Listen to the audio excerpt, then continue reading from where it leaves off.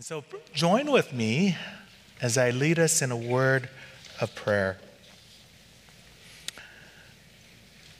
Our Heavenly Father, may the words of my mouth and the meditation of our hearts not only be acceptable in your sight, but effectual. Help us to have ears to understand and a willingness to confess and repent of our unbelief. Please help us to seek your help to become more like Christ and not allow our sinful self obscure our devotion and worship. Father, we are prone to wander, prone to leave the God we love. We sing in 1 minute, but we can quickly forget.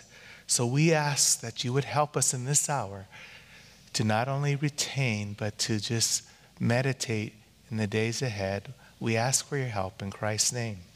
Amen. Well, you're probably wondering, where's Micah? Well, several weeks ago, Micah had asked if I would cover for him and to preach today, and I wanted to return and address another important topic. You see, a few months ago during the summer series, if you were here, I preached on the topic of anger. One of the most common pitfalls of temptation and sin. And this was part of the summer series entitled Biblical Solutions to Common Problems. Pastor Micah and Taylor and I addressed that the scriptures are sufficient. They are sufficient to address all of our problems that lead us to unbelief. And we addressed topics such as loneliness, lust, anxiety, contentment, and anger. And these common problems diminish our ability to worship Jesus Christ as our Lord and Savior. And so when Pastor Micah asked me to preach today, I said, yes, I'm willing. And the topic I had in mind was the topic of bitterness. Not exactly an exciting, rah-rah, oh, looking forward to this message, you know. It's one that's been heavy on my heart because it's one that I have wrestled with, and I trust and I believe many of you have wrestled or are wrestling with this topic of bitterness. It's because we live in a fallen world where the effects of sin and being sinned upon tempts us into this unbelief. Some of you may say, well, that doesn't apply to me. Huh? May I exhort you to still listen carefully. Because when you think you're above those temptations, take heed lest you fall. Because we do live in a sin-filled world, and we even sin against each other. And you find yourself tempted to anger, into bitterness. May I say that bitterness is one of the most insidious sins because it redirects our attention away from God. You may be here, and it's hard to focus because you are embittered towards God, towards someone else, perhaps someone next to you, perhaps someone on the other side of the room, because you've intentionally said, I'm going to sit on this side because I can't stand that person on the other side. This morning, we're going to examine the root of bitterness in order to rightly identify this common obstacle and learn how to remove this sin that so easily entangles us into unbelief. And I will seek to first define what is bitterness and how this word is used in the passage that we will focus on this morning. I'll provide the context and 3 pastoral concerns I have regarding this common obstacle to our devotion. And finally, I seek to provide a cure and a compassion, a way of escape from this temptation that can divide one's heart and the fellowship at large. Because I believe it is one that is very common to man, common to each of us, if not all of us. So let me first define, what is bitterness? Bitterness, and I have a quote up here by Lou Priolo, who writes it's a small booklet, but it's powerful. It says, bitterness is unresolved, unforgiven anger and resentment. It is the result of anger changing from an experience to a belief. Bitterness is seething and constant. Bitter people carry the same burdens as angry people, but to a greater extent. You know, when I spoke on anger is one that can rise up quickly, and for many of us guys, we can get easily angry and then it goes away. But bitterness has that, it just smolders. It's a good word, right? It's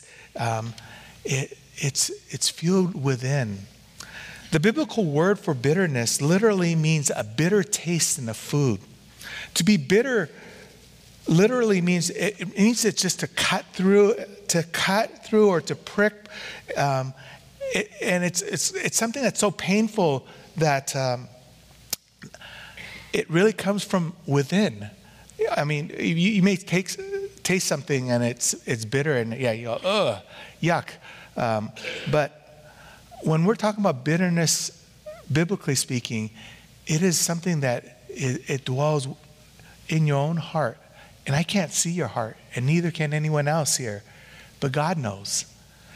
In other words, bitterness is the result of it's really a result of not forgiving others. It is also the result of dwelling too long on a hurt. If you are bitter at someone, it means that you haven't truly forgiven that person. It's hard to say that, you know. I've forgiven that person. I said I forgive them. But you haven't, because it still dwells within you. When you see that person, and all of a sudden it rises within you. I'm reminded of Jesus' words in Matthew 18, verses 22 to 35, of the unforgiving servant. He was much forgiven, but he couldn't let go when he saw an offense of someone. And it is so with all of us. We've been singing about God's great love for us, his deep love, the way he has forgiven us. And we quickly forget when we see the person who's caused, as we believe, caused that source of bitterness, and we just can't forgive. Jesus says that both in Matthew 15:19 and Mark 7:20, that what comes out of a person is what defiles him. For from within, out of the heart of man, comes evil thoughts, murder, slander, pride, etc. All those really describe fruits of what bitterness happens when the manifestation, those evil thoughts, even murder. Certainly slander is murdering someone's reputation. They come from within. So what are some evidences of bitterness in one's heart? And that booklet by Lou Priolo kind of identifies a number of diagnosis. And I think I'll list some of these for you. Just seeking vengeance by a verbal backbiting or a spiteful comment. Perhaps you're not as verbal. You'll just withdraw. I won't talk to that person anymore. I don't want to even see them. I just won't be around them. You give the cold shoulder. Perhaps it's another form. It's complaining. I can't stand, this person I work with, and you can cite whatever. When you start gossiping or slandering, basically you're speaking ill of that person, whether it's accurately or inaccurately, it doesn't matter. The fact that you speak ill of someone. You have difficulty in resolving conflicts. You have distrust or suspicion of others. Your outbursts of anger, your biting sarcasm, your snide remarks, your mean-spirited joking, your scornful replies, your condescending communication, speaking to your offender as though they were inferior. Any of you can relate to any of this so far? Criticism, seeing faults of others. Again, suspicion, distrust, intolerance, impatience, rebellion against authority. You know what it leads to? Oftentimes it leads to depression.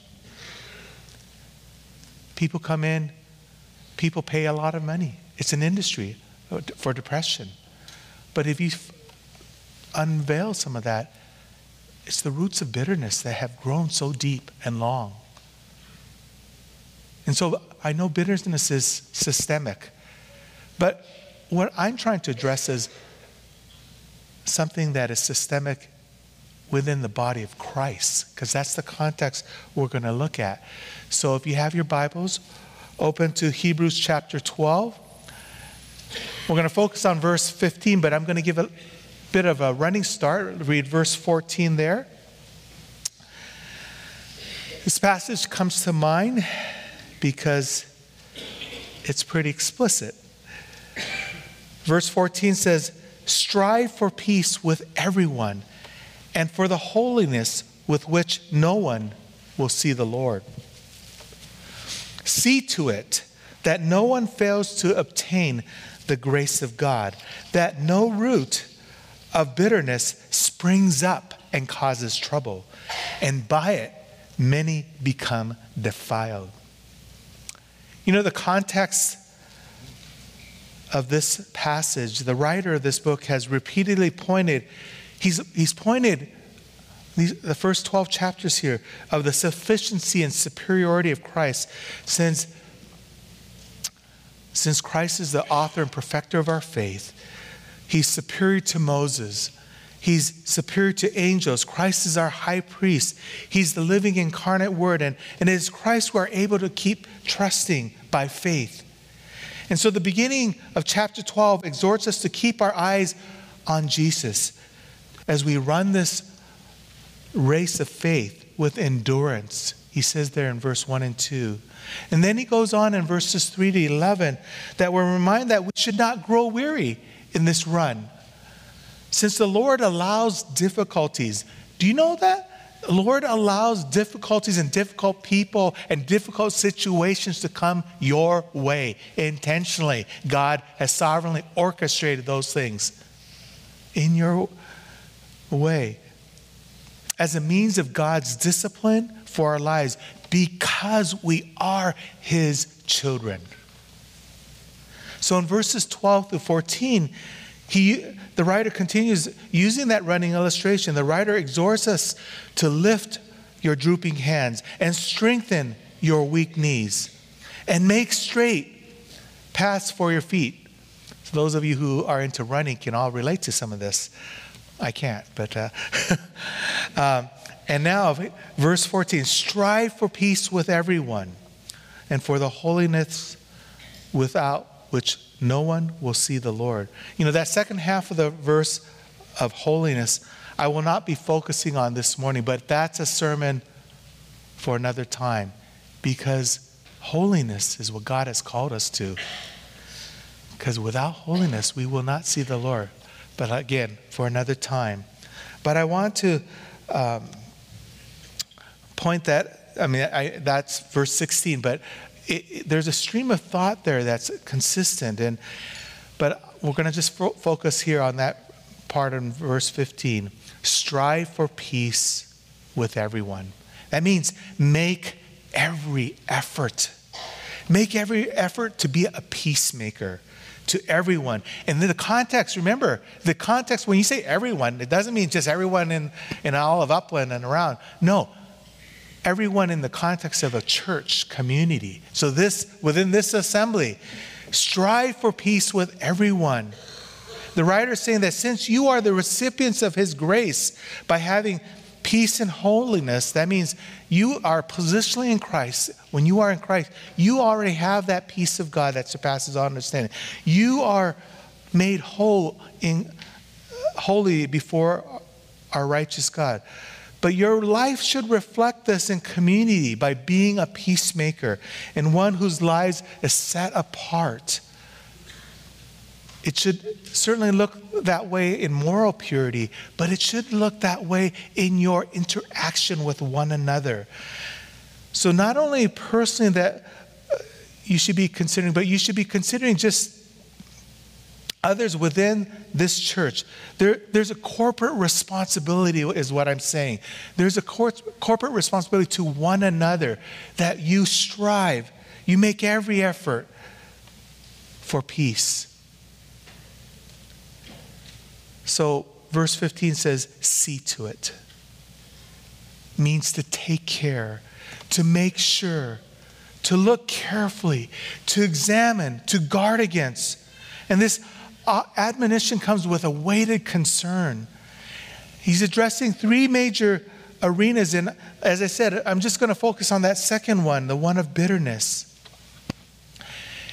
The writer says, see to it. This first arena is that no one fails. No one fails to obtain the grace of God. In other words, no one falls short or to be late, to be left out of God's grace upon them.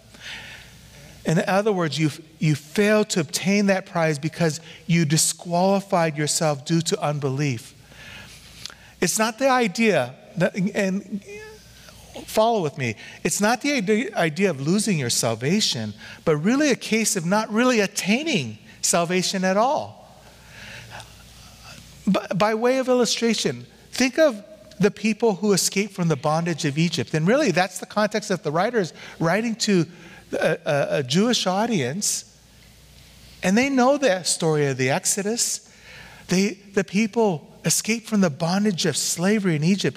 But they failed to enter the promised land due to what? Unbelief. They were eyewitnesses. Listen to this. They were eyewitnesses of God's power. The people of God were eyewitnesses of God's judgment, God's provision, his protection, and yet in the end, they failed to obtain the grace of God for salvation. Why? It's unbelief.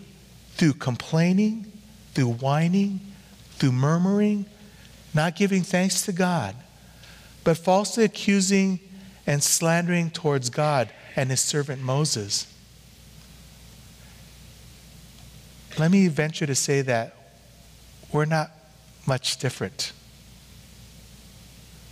We're not much different that way. We are prone to murmur, slander, complain about leadership, complain about whatever. But within you fail to see God's grace in your life, God's mercy upon your life. What God has done to you, you fail because the test says the people right in front of you, and you can't give thanks for the people in front of you in this room. You can't give thanks because you've allowed the bitterness to just eat you away.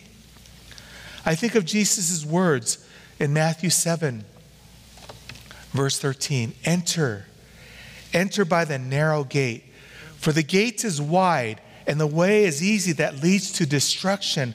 And those who enter by it are many. For the gate is narrow, and the way is hard that leads to life, and those who find it are few. The idea is just missing out due to one's own fault. It's heavy on my heart that you can be here and you can miss out. All the blessings God has promised us, all the things we sing about, all the things you've heard week after week, month after month, year after year. And your heart can be hardened because of bitterness. The writer of Hebrews writes similarly in chapter 3, the same book. He says, take care, brothers, lest there be in any of you an evil unbelieving heart, leading you to fall away from the living God. But exhort one another every day, as long as it is called today, that none of you may be hardened by the deceitfulness of sin. I'm concerned that the deceitfulness of sin weighs so much that clouds you and your ability to worship the living God in Christ, because you can't even see those around you to build them up, but you in your heart tear them down. The writer is underlining this problem of unbelief, and he gives this second warning. He says that no root of bitterness springs up and causes trouble, and by it many become defiled. You see, a root is something, you know what a root is. It's something that is undetected until it sprouts up, right? With weeds. I mean, all of us can relate to if you have a garden or anything, just weeds spring out. It grows underground where no one can see it until it manifests itself in two ways. It says it causes trouble. And number two, it affects many and they become defiled. It means they become stained or unclean. That word picture is really interesting.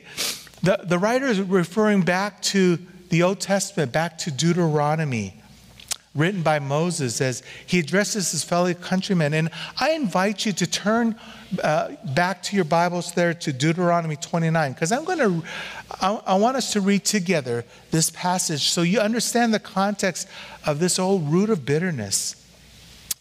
See, as I mentioned about the people of God, Deuteronomy chapter 29, I'll read selected portions just due to time, but the context is God has delivered the people from Egypt.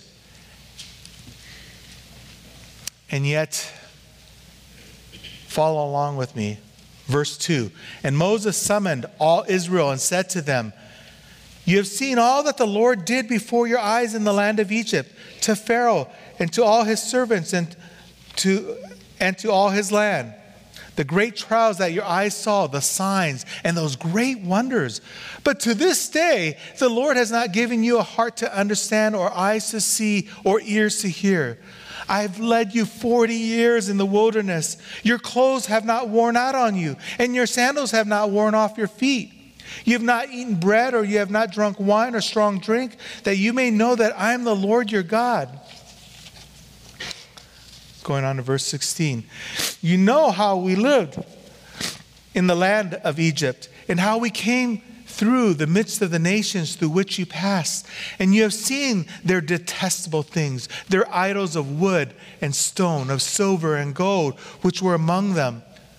Beware lest there be any among you, a man or woman or clan or tribe, whose heart is turning away today from the Lord our God to go and serve the gods of those nations.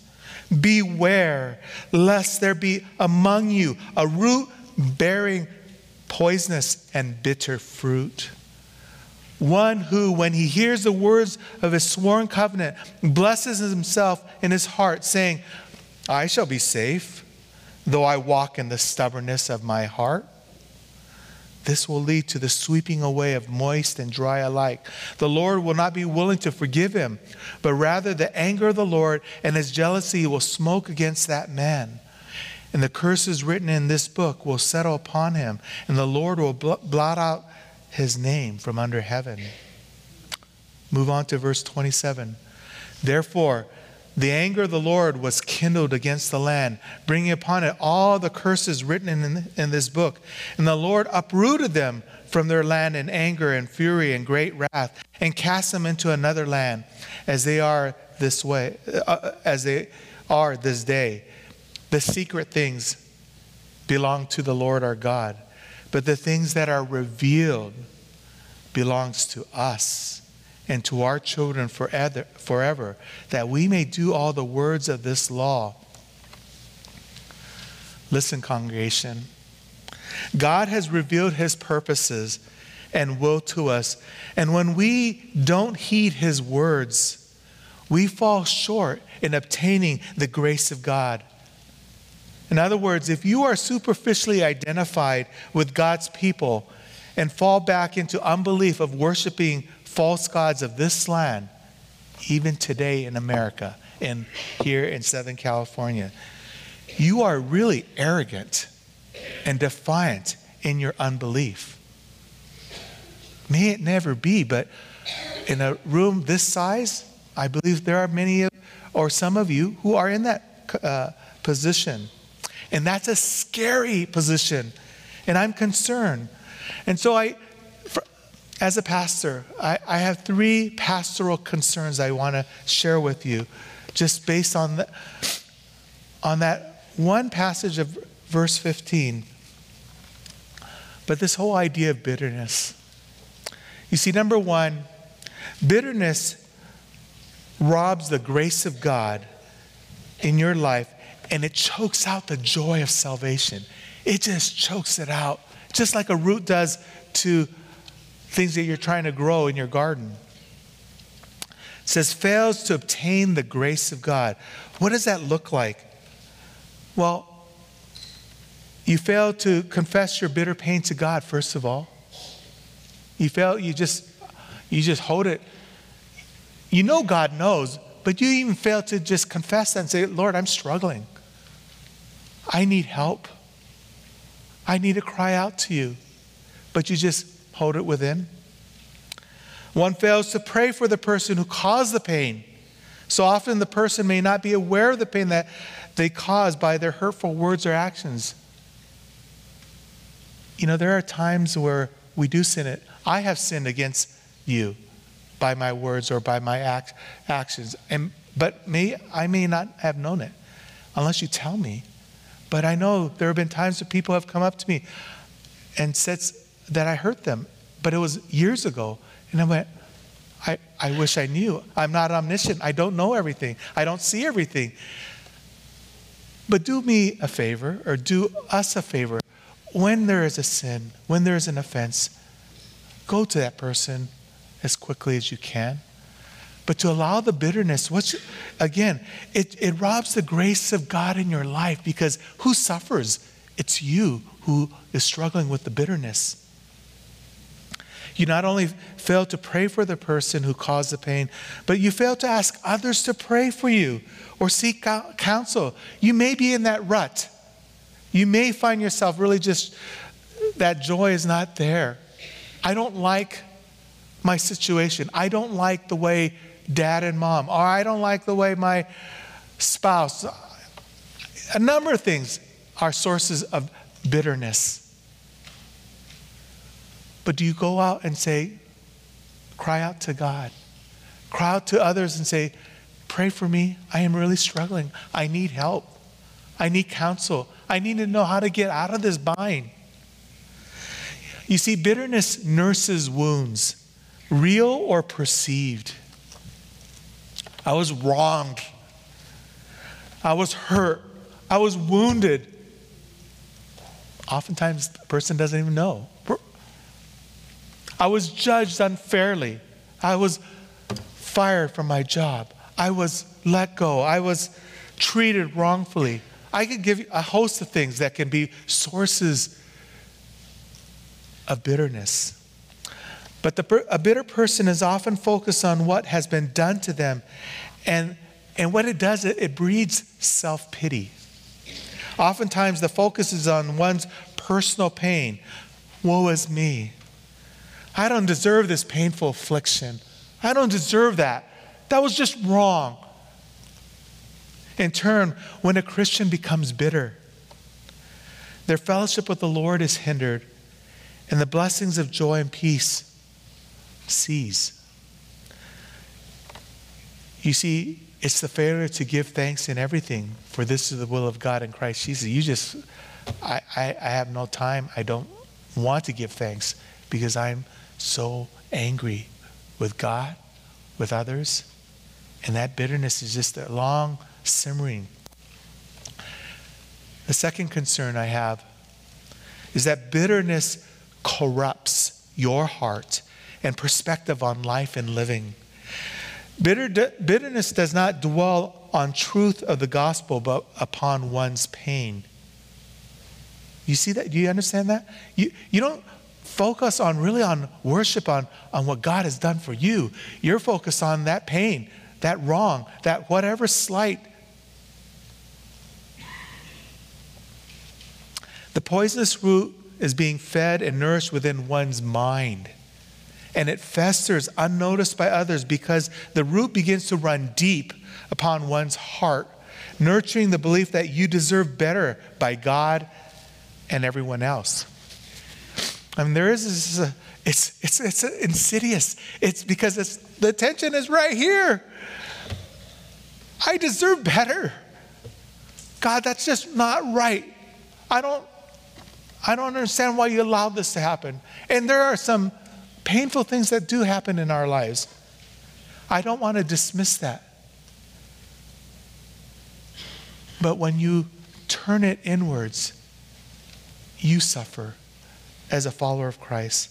A bitter person hardens their heart to unbelief, trusting that God is not in control, that God does not hear your plea, or that he cares about your plight. Because you think, where is God in the midst of this? I begged for God and he didn't answer my prayer according to what you wanted. And it turns inward, and it just corrupts your heart. You know, this belief system becomes cyclical since the embittered person dwells on what has been done to them unjustly, and they suffered as a result of being sinned against. It's a form of idolatry. And you go, what? Yeah, it's a form of idolatry because the one nurturing bitterness has elevated their beliefs to be true, and their self-perception is clouded with an overestimation of oneself. For example, we live in a world where personal happiness, what I think I need to be happy, supersedes personal holiness. What God thinks I need for my life. We're so more concerned about our own happiness than God's holiness. Let's be honest about that. We love ourselves. It's all about me. But I appreciate what Ken Sande, who authored the book, The Peacemaker, or Peacemaking for Families. There's 2 separate books, very practical, highly recommend them. But he says this, quote, "An idol is anything apart from God that we depend on to be happy, fulfilled, or secure. In biblical terms, it is something other than God that we set our heart on." Close quote. That,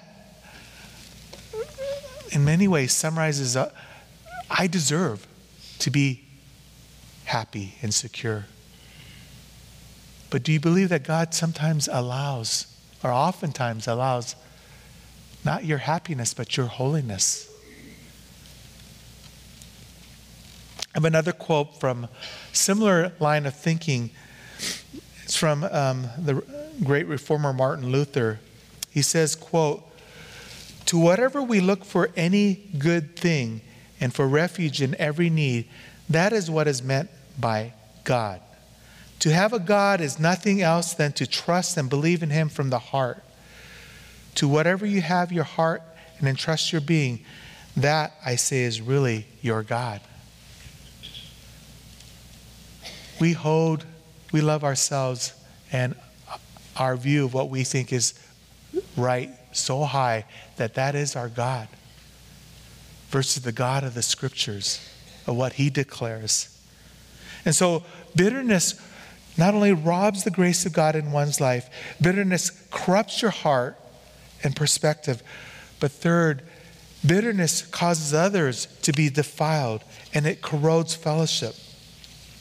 Bitterness becomes defiling because it spreads quickly. That root just spreads quickly because you slander others. Because you've been hurt, now you would need to let other people know how bad that person or that situation. And again, The whole area of bitterness, we can go into the whole issue of bitterness with God, but I'm going to really narrow it to within community here, within our fellowship. It's easy to become embittered, and you defile others. You defile yourself, you defile others by slandering, by speaking unkindly, untruthful of a person's character. You don't know their heart, and yet you're willing to express what you believe their heart is, full of corruption. I can't believe they did this to me or said this, or they embarrassed me, or they shamed me, or the list goes on. You know what I'm saying. We find ourselves easily angered that turns into bitterness, that then, again, you quickly defile, and it really breaks that fellowship. Having this root of bitterness it's a corruptive influence in the local church. And what's scary about this is that this person, listen carefully, this person stays around the church and spreads the wickedness and causing others to think and do likewise. Do you hear me? And causing, they're not content to just defile themselves, but they seek to bring others down by coaxing them to practice this form of unbelief as well. My heart is heavy on this matter because we do it so casually and it's prevalent. That is why gossip and slander is so insidious. Bitterness changes your language from praising God to cursing men. James tells us in James 3, verse 9 and 10, with our tongue we bless our Lord and Father, and with it we curse people who are made in the likeness of God. From the same mouth come blessing and cursing. My brothers, these things ought not to be, but it does. That's why you have these exhortations, because they do happen. Otherwise, the writers wouldn't put these warnings up. So what's the cure to this? Friends, I want to say life is full of disappointments, missed expectations, hurt feelings due to the sin of others and being sinned upon. I get it. It happens all the time, all too frequently. Yet bitterness does not have to be a life-dominating sin in your life. Why? Because as children of the King, children born again to a living hope, we belong to the family of God, waiting for the arrival of King Jesus. Do we not? Do I get an amen on that? I need some interaction here. Because we are anticipating that He's going to come and reign to make all things new, whereby we will not have reason to be bitter, because God in Christ will return and cause every knee to bow and every tongue to confess that Jesus is Lord, to the glory of God, the Father. We get excited about that. But when it comes down to practical, Mike has been going over here in Luke, and we are anticipating the kingdom to come. But on a day-to-day, bitterness can still be going on. The Apostle Paul, writing to the saints in Ephesus, it's not just limited to in Hebrews or in James, as I read earlier, but in Ephesus, Paul writes in Ephesians 4, do not grieve the Holy Spirit of God, by whom you were sealed for the day of redemption. This is found in verse 31 here. Let all bitterness and wrath and anger and clamor and slander be put away from you, along with all malice. Be kind to one another, tender-hearted, forgiving one another, as God in Christ forgave you. You see, the follower of Christ is able to gain victory, to forgive another person because they have been forgiven much. They understand that they have received the forgiveness of God because they don't deserve it. But God has been rich in mercy. You see, forgiveness is an act of faith. It's not resting on your feelings. When you forgive, you are transferring your perceived right to justice to God's hand. You're saying, okay, I'm entrusting you, God. I may not feel it that way, but by faith, I'm going to trust you. A critical cure in removing bitterness is to really, again, what I read earlier, or what we read earlier in Hebrews 12. We didn't read it, I just made reference to it, but Hebrews 12, the first 3 verses, we're surrounded by a cloud of witnesses. Let us lay aside every weight and sin that clings to us so closely, and let us run with endurance the race that is set before us. Looking to whom? Looking to Jesus. Why? Because he's the founder and perfecter of our faith, who for the joy that was set before him endured the cross, despising the shame, and is seated at the right hand of the throne of God. Consider him who endured from sinners such hostility against himself, so that you may not grow weary or faint-hearted. You know, when we consider Jesus, when we occupy our hearts and minds upon God's love to us, found in Christ, it redirects our minds from ourselves. That's why we come together each week. We need to forget about ourselves. We need to look to Christ, to recall God's great love for us. We need those reminders. That's why it's so important to gather, to assemble together. It's not just a religious duty. It's a duty bound based on we need him. We need his help. So when we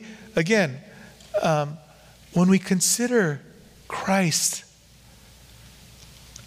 it takes us, it just removes that bitterness ever so slowly. Bitterness doesn't go away just quickly. I wish it does. It did. It doesn't. It's one that you continue to, again, in removing a root, it does take time to go in deep, to recall, to write down to things. Where are those roots of bitterness in your life? To think about and just journal. Perhaps there are arenas. It's not just one area oftentimes. It's many arenas. If you took the time to inventory, it might be kind of sobering of where those roots of bitterness lie. I'm reminded of Peter's words. And I've had to exercise this because there's been wounds that are deep, and I have to remind myself of both 1 Peter 2 and 1 Peter 4. But let me read a portion of that. Peter just reminds that the believers, we do suffer because we live in a sinful world. And he says, for to this you've been called. 1 Peter 2, verse 21. For to this you've been called, because Christ suffered for you, leaving you an example. Why? So that you may follow in his steps. He committed no sin, neither was deceit found in his mouth. When he was reviled, he did not revile in return. When he suffered, he did not threaten, but continued entrusting himself to him who judges justly. To entrust yourself as saying, Lord, I can't deal with this. I'm going to trust you to help me through this pain, through this arena. Or 1 Peter 4:19, therefore let those who suffer according to God's will entrust their souls to a faithful Creator while doing good. You know, trusting God during these times of being tempted to bitterness redirects again our gaze off our circumstances and enables us to cast our cares upon Christ who cares for us. Congregation, I'm calling you, and I'm calling you. I said to some of the elders, I'm fearful of this message because, again, not many of you become teachers unless you incur a stricter judgment. And I go, I struggle with this, but I know it's necessary. But I say for you, congregation, you need to repent. You need to turn away from what you're doing because it's destructive to your own soul. And it's destructive to this body.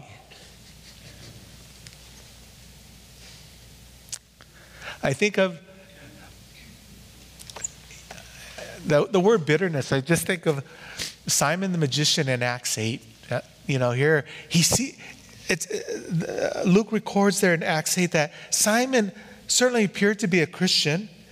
He believed, he was baptized,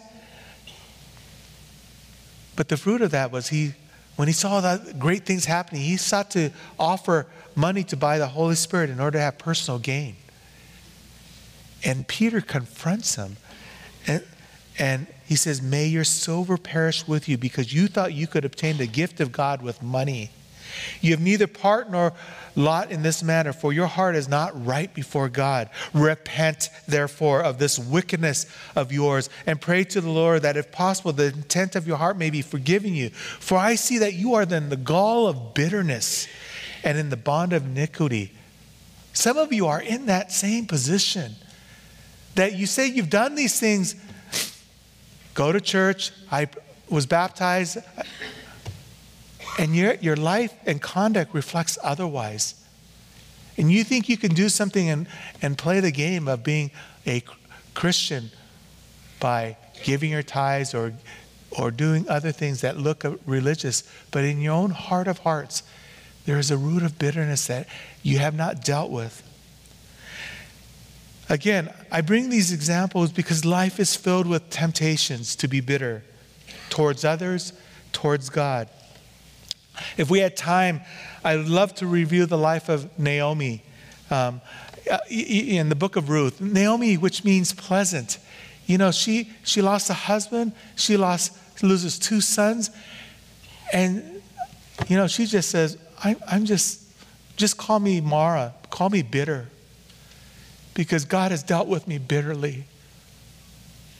And yet, praise God for Ruth coming alongside to bear her up and to see that she becomes, through Ruth, a blessing because she becomes the mother of Obed, who becomes the father of Jesse, who's the father of King David. And you know the lineage of that from Ruth.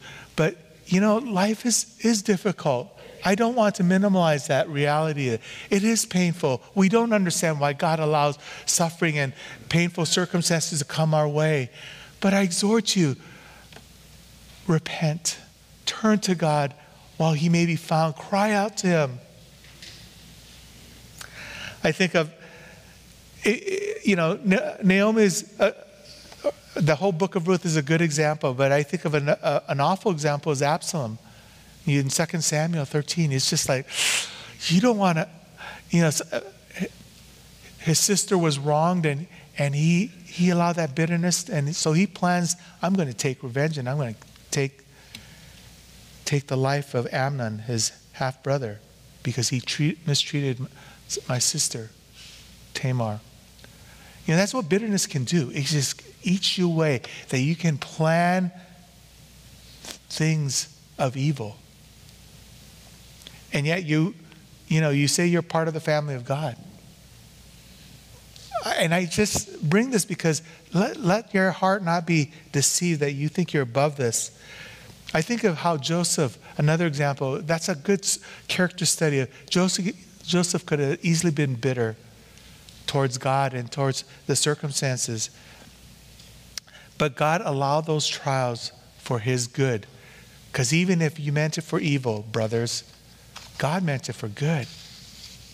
Do we believe our sovereign God in this way? That God has, whatever you are going through, I don't know your lives and what you're going through. But can you see the hand of God in that, okay, I was dealt wrongly, but I can trust God. Because even when people mean it for evil, God meant it for good, for my good. I don't understand why, but it was meant for my good. Let me close with an illustration. A couple of weeks ago, I read this book, a biography of a World War II pilot who comes to faith. He happened to be the leader of the attack on Pearl Harbor. And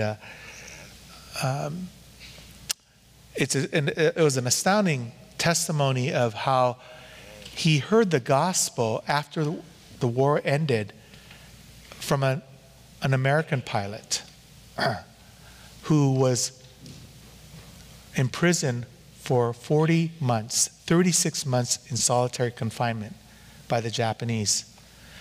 And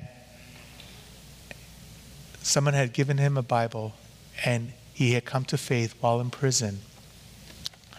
And he committed his life to Christ.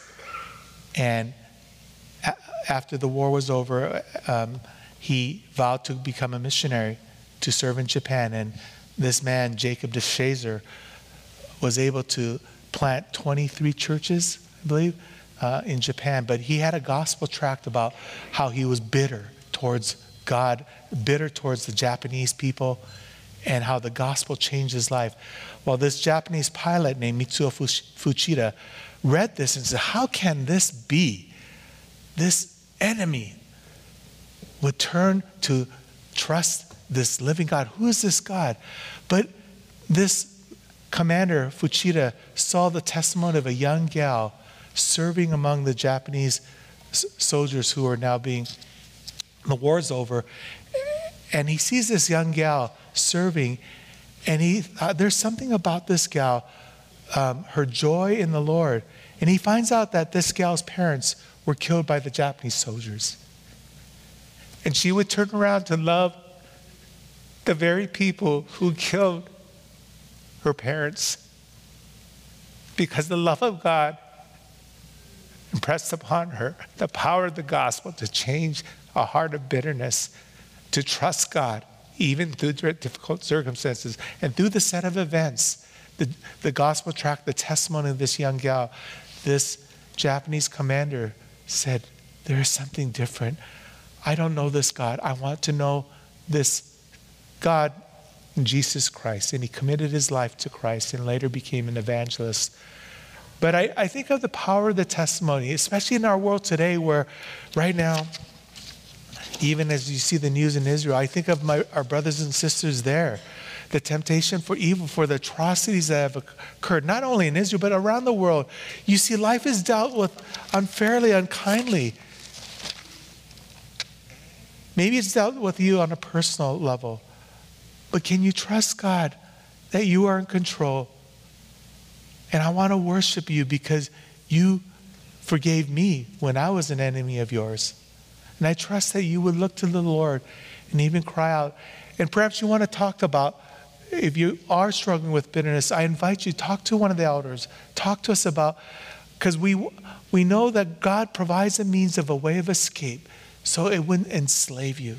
May God help us in the days ahead. I'm going to have Mike lead us in a song, but let me lead us in prayer here. Father, not easy words by any means, for we are ones who are prone to wander and prone to leave the God we love. We say we love God, but quickly when something happens our way that we don't like, we can quickly become not only angry, but we can harbor those ill feelings towards others very deeply. Oh Lord, we ask that you would reveal those things to us, to have those rooted out, to forgive, for you have forgiven us greatly. And so thank you that we're not left alone. You are a friend that's closer than a brother, and we thank you for your Spirit that resides and intercedes for us. Thank you in Jesus' name. Amen.